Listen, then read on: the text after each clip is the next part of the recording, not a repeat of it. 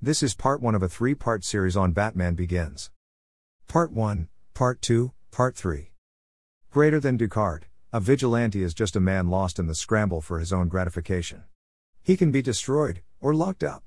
But if you make yourself more than just a man, if you devote yourself to an ideal, and if they can't stop you, then you become something else entirely. Greater than. Greater than Bruce Wayne, which is? Greater than. Greater than Ducard, legend, Mr. Wayne.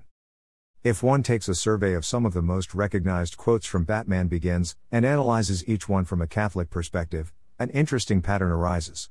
In each one, there is some truth. Some even sound remarkably similar to something a saint would say. Yet, there are also intrinsic problems with these quotes and the ideas being conveyed. Batman Begins is a thought-provoking film, with themes of fear, heroism, justice, as is typical of a superhero film, but also something different from more light-hearted films such as those in the Guardians of the Galaxy franchise. That is likely why so many of these quotes have a ring of truth in them, and even stick out to the general secular public. To begin our analysis, this first quote above has two major themes. The concept of gratification being unworthy of the life of a hero, or a legend is interesting to ponder in today's gratification-focused culture. In The Intellectual Life by Sartelange, he mentions the idea of some great scientific discovery being made by a glutton, and how repulsive that would seem to many people. We want our heroes to be better than that. We want our heroes to be searching for something greater than themselves. And that is brought up particularly in the second half of The Imitation of Christ, in the distinctions made between grace and nature. Nature is self-seeking, Kempis will stress, while grace goes out beyond itself. And gratification can lead into a spiral downward. Whether this is what was intended by Ducard or not, gratification does lead to a sort of spiritual slavery. If a man is tied to the whims of his stomach, he loses free will. Even the general public recognizes that culpability for a crime might be diminished in a drug addict. So what is the remedy to this? To devote oneself to something greater than oneself.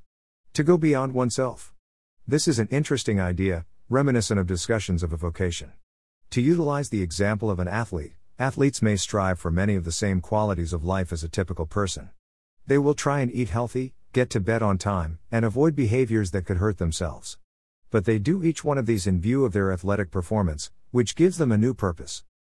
Now when the intention is to become an unstoppable legend, the idea becomes more problematic, and that seems to be as far as the truth of this quote goes.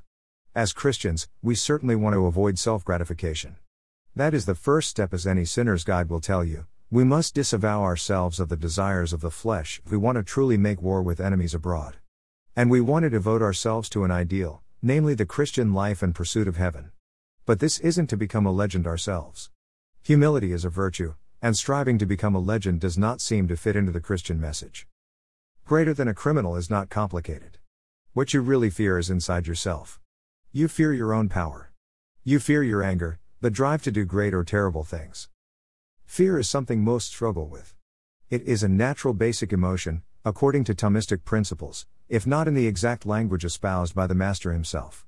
And again, that is likely why this quote resonated so much with many. A commuter has a dash of fear when a car jumps out in front of them on the highway.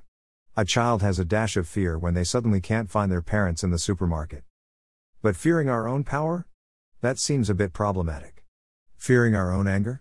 Anger can certainly be okay at times. Some sort of fear of anger should be expected, and not feared, and some forms of anger should be feared. But using it as a drive to do terrible things? There begins the problem with this quote. One has to wonder as well, is there a difference between hatred and anger? We will strive to seek the answers to these questions in the subsequent blog posts analyzing the film.